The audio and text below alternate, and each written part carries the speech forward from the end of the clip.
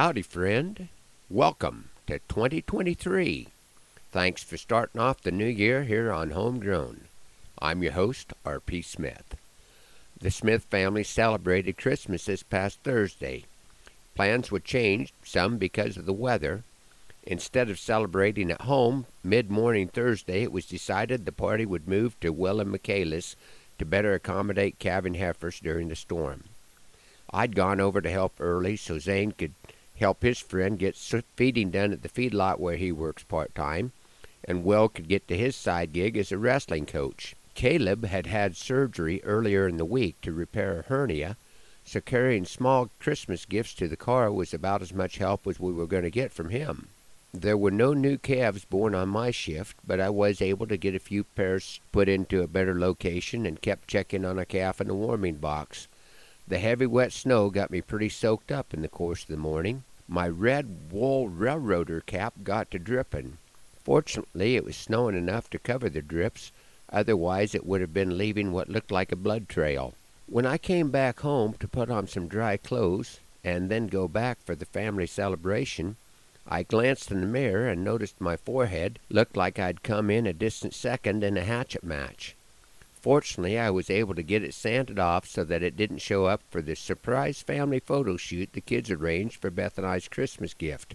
It takes a rare set of circumstances that would have me standing outside in the snow without a coat or a hat on, but there will be photographic evidence that it happened once. We were blessed to have my mom and both of Beth's parents be part of our celebration.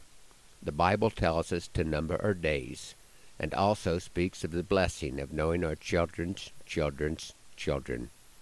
It's pretty special to see the interaction between the oldest and the youngest, a connection not diminished by the possibility that it may not be remembered by either participant. Grandma, what's that bottle? That one that sits up on that shelf? Does it have a magic genie? Can it bring you lots of wealth? Dear, that's Grandma's bottle of memories that your grandpa gave to me. And yes, it has some magic. It came from your grandpa, don't you see? I think it held vaccine before he found it way back then. It had been thrown in the fire. He picked it up from the ashes, thinking a smile he might win. He found some dried daisy fleabine. It had been awfully dry that fall, and he arranged those tiny flowers in the bottle with the ashes, dust, and all. He didn't know if I would like it, or if it would be thrown away. But I liked it, and I set it on that shelf that very day. Now that bottle holds the memories of a house just half this size that was soon full of children who would grow up faster than we could realize. It also holds some questions of what went with all those years, along with the memories of the heat and the cold and the good times and the tears. The Lord did bless us, child. Please don't get me wrong. Even when you've been around as long as me, life don't seem very long.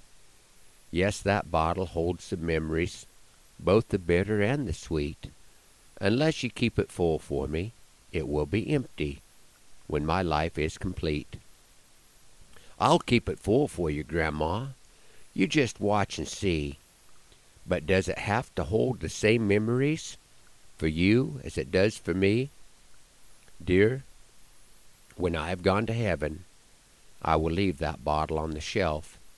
You can have my tiny bottle that will bring no real wealth. Until then, I'd like to keep it because it's kind of special, you see. It's the bottle where I keep the memories that your grandpa gave to me. Joey got the table. Johnny got the hutch. I got what I wanted. It don't look like much. It's tiny and it's shiny, just as pretty as you please. It's the bottle where I keep all of Grandma's memories. Thanks for riding along on Homegrown this morning. Looking forward to a great 2023.